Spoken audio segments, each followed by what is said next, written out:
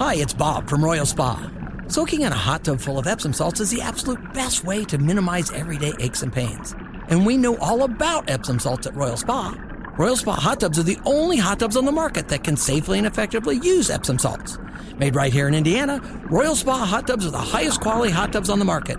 Visit any one of our 3 Indianapolis locations or visit royalspa.com. Ah, Royal Spa.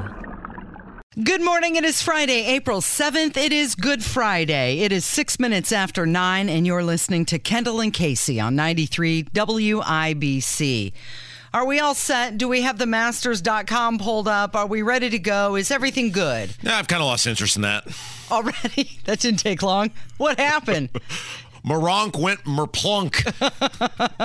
And now what are you going to do all weekend? Well, just like a normal fool, I'll just have to enjoy it for the pleasure of the sport. And knowing that you're not going to win any money. Boy, it's amazing, Casey. You bet on a guy that's a 350 to 1 and he doesn't come through. What were the odds of that? Well, let's talk about what happened with President Biden yesterday. The White House released its review of his fumbled withdrawal from Afghanistan in 21. They dropped the long-awaited 12-page report. Of course, this happened right before the Easter holiday, and President Trump, his indictment is still dominating the headlines. But let's talk a little bit about this report. So basically what this report does, I mean, this is just unbelievable is a strong word at this point with Biden, because nothing is unbelievable at this point. The amount of lies and deception and deceit, nothing should surprise the American public at this point. But what they did in this report, so keep in mind, Biden had been president, what, 8 months? 7 months, I believe. Okay, 7 months. By the time the Afghanistan withdrawal happened. You are the president of the United States. You are the commander-in-chief. That is the primary job of the president of the United States, and has been since George Washington, is you are the commander of the United States military, and your number one job is to keep the country safe. If there is something going on you don't like, if there's something going on you don't approve of, if there's something that a previous president had done as it relates to the U.S. military, you absolutely have the right to stop course and say, we ain't doing that anymore. Mm-hmm. And despite all of that and a 7-month buildup, Joe Biden and his administration are dumping the blame for the botched Afghanistan withdrawal on Donald Trump. On the guy before him. So the report doesn't appear to acknowledge any of the mistakes that they made. And the GOP chairman for the House Foreign Affairs Committee was blasting the White House for outright dismissing the idea that the U.S. withdrawal from Afghanistan was chaotic. And as you mentioned, they totally shifted the blame to the other guy. Of course, that's their MO with everything. And Michael McCall from Texas, he said that John Kirby's comments during the White House press briefing, which we're going to get to, were disgraceful and insulting.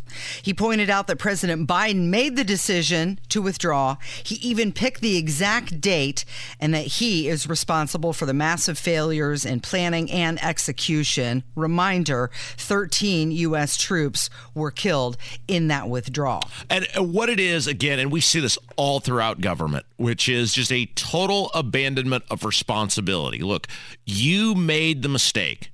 You screwed up for political purposes because you believed it was politically expedient to be the president to say, we permanently got out of Afghanistan.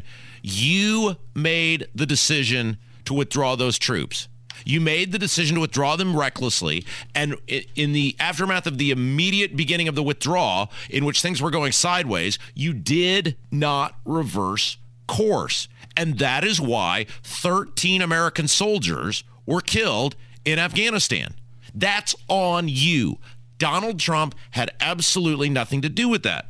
But it is just a repetitive behavior from politicians in this country in which they try to act as though the system they are not in charge of, they have no control over. Not nearly as important as 13 people dying in Afghanistan, but we are seeing it here right now in this state, in which the Republican Party, who writes the tax policy, who writes the way property taxes are collected, are looking at their constituents when they're getting these angry letters going, what the hell's going on? You're the party of low taxes, and our taxes are skyrocketing. And they go, well, we'd love to help you, but Well, that's an assessor issue. Taxes are assessed and collected at the local level. Well, who the hell set the policy that established the assessor? The state government. You guys could fix this tomorrow. Now, not as important as 13 people dying in Afghanistan by any stretch of the imagination. However, it is another example of just time after time after time where governments who are in charge of everything, who set the policies for everything, go, well, it was the other guy's fault. Somebody else's fault. I'd love to help you out, but there's just nothing I could do. Yeah, absolutely passing the buck. The review does acknowledge that the evacuation of Americans and allies from Afghanistan should have started sooner, but then they go and they blame delays on the last guy, Trump, also the Afghan government and their military. Keep in mind, not only were those 13 service members killed, but over 100, around 150 Afghans were killed. Plus, we left millions of dollars worth of equipment Billions. there. Billions of dollars. I wish it was millions. Yeah. And John Kirby, he holds this absolutely shameful press conference, right? It's unbelievable.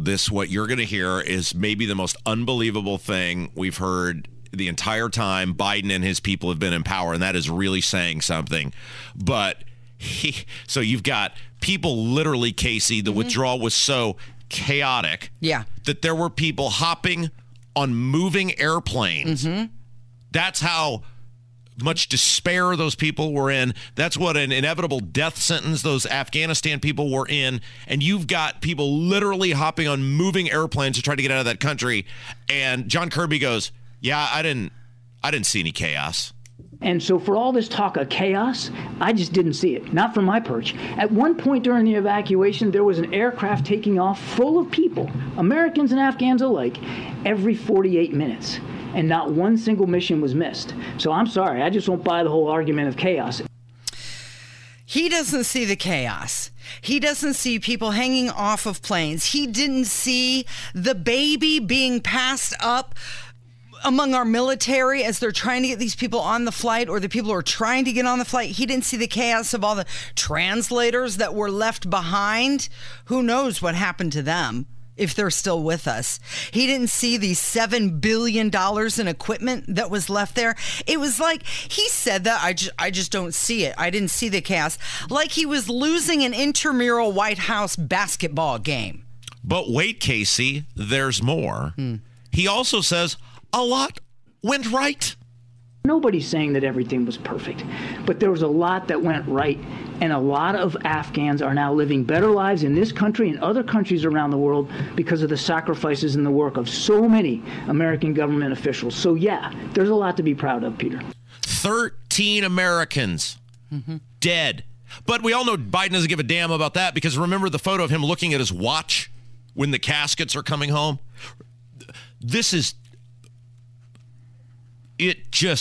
I'm struggling to make sure that I keep my employment at this radio station right now, Casey, because there's so many things I want to say. Those people are some of the bravest, most patriotic amongst us. And for this guy to have the audacity to say, yeah, a lot went right.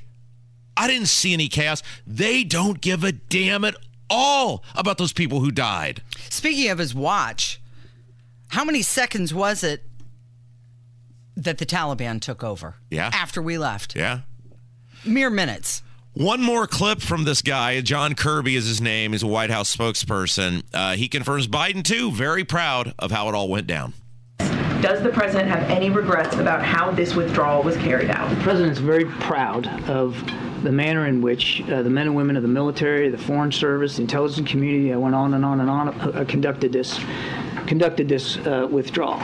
But look, I've been around operations my entire life, and there's not a single one that ever goes perfectly according to plan. Things happen. Sometimes enemies get a vote, and you always want to learn from that. He's proud. He is proud that 13 U.S. troops were killed in his execution of the withdrawal from Afghanistan. Let me say that again. Your president is proud of how it went. I'll tell you what, it's gross. It's totally gross, Casey. People died. 13 Americans, including someone from Indiana, died because of Joe Biden. I mean, a lot more Afghanistan people died because of Joe Biden, but in our own military, because of his incompetence, because of his haste, because of his wanting to score political points. And they're proud. They don't care at all. They are proud. Why would you join the U.S. military? And God bless the people who do, and thank God for the people who do. We can never thank you enough. That's what separates the United States from every other country on earth. But why would you join the U.S. military now that you know your president will leave you for dead, and then after leaving you for dead, blame the other guy who hadn't been in office for 7 months, and then will send some stooge mouse spokesperson out and go, no chaos. Yeah, really proud. We're proud. Lot went right. Yeah. What a selling point. Come fight for us. Our country will honor you. Give me a break.